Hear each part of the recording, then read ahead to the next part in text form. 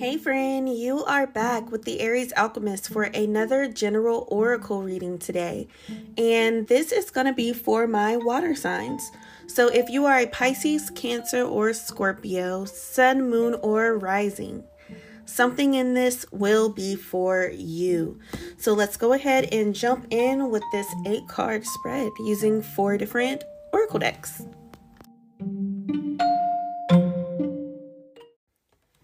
Okay, water signs. We're going to start off with the moon deck and pull 2 for you.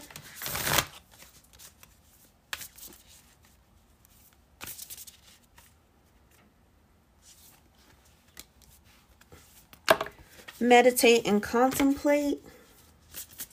New moon in Pisces.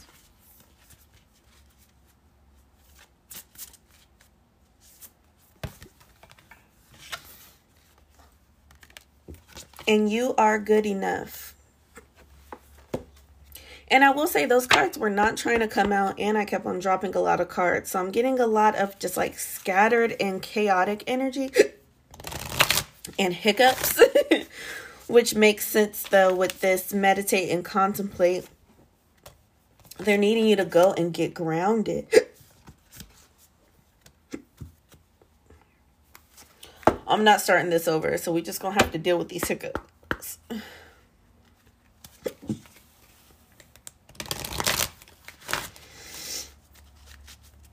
And if you've been getting hiccups, that's double confirmation. This is for you.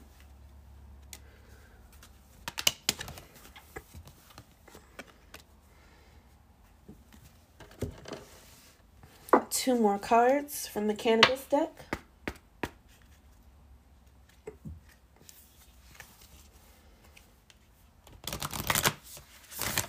Even my incense started kind of blowing the smoke all crazy.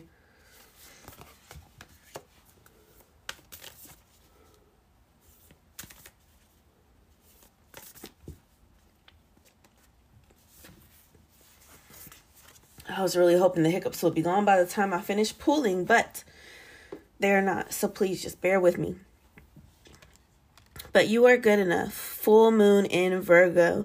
It's all about you not feeling very stable or secure in who you are. But with this new moon in Pisces, meditate and contemplate, you can come to be more secure and gain clarity if you took some time to just meditate, especially if you go to meditate by a large body of water. That would especially help for you, or especially help with you. And so for the soul cards, you got both boundaries and align your life. So what's not aligned that needs changed?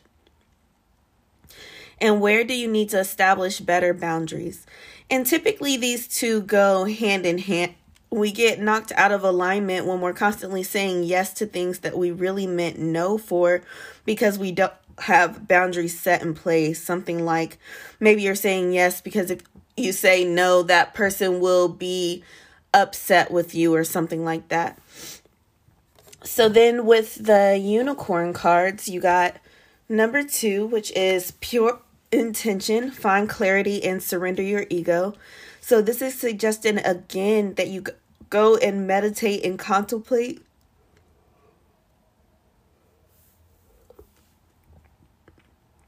Go and meditate and contemplate on everything and to find that clarity and make sure that you're consulting with your highest self and not just operating in your ego. And then you got number 36, which breaks down to a 9, which is all about things coming to fruition. But it says be an inspiration, light the way for others. So where can you use what's been going on for you after you find clarity to inspire someone else to get their shit together? That's just something to keep in mind for the future. But you're definitely meant to be a teacher of sorts. So the universe will absolutely make sure that you're getting all these lessons. And then to close it out, we have these 2 cannabis oracle cards. You got the Chariot and the Strength cards. So you're at the point of arrival. Your willpower is paying off and you will get what you deserve.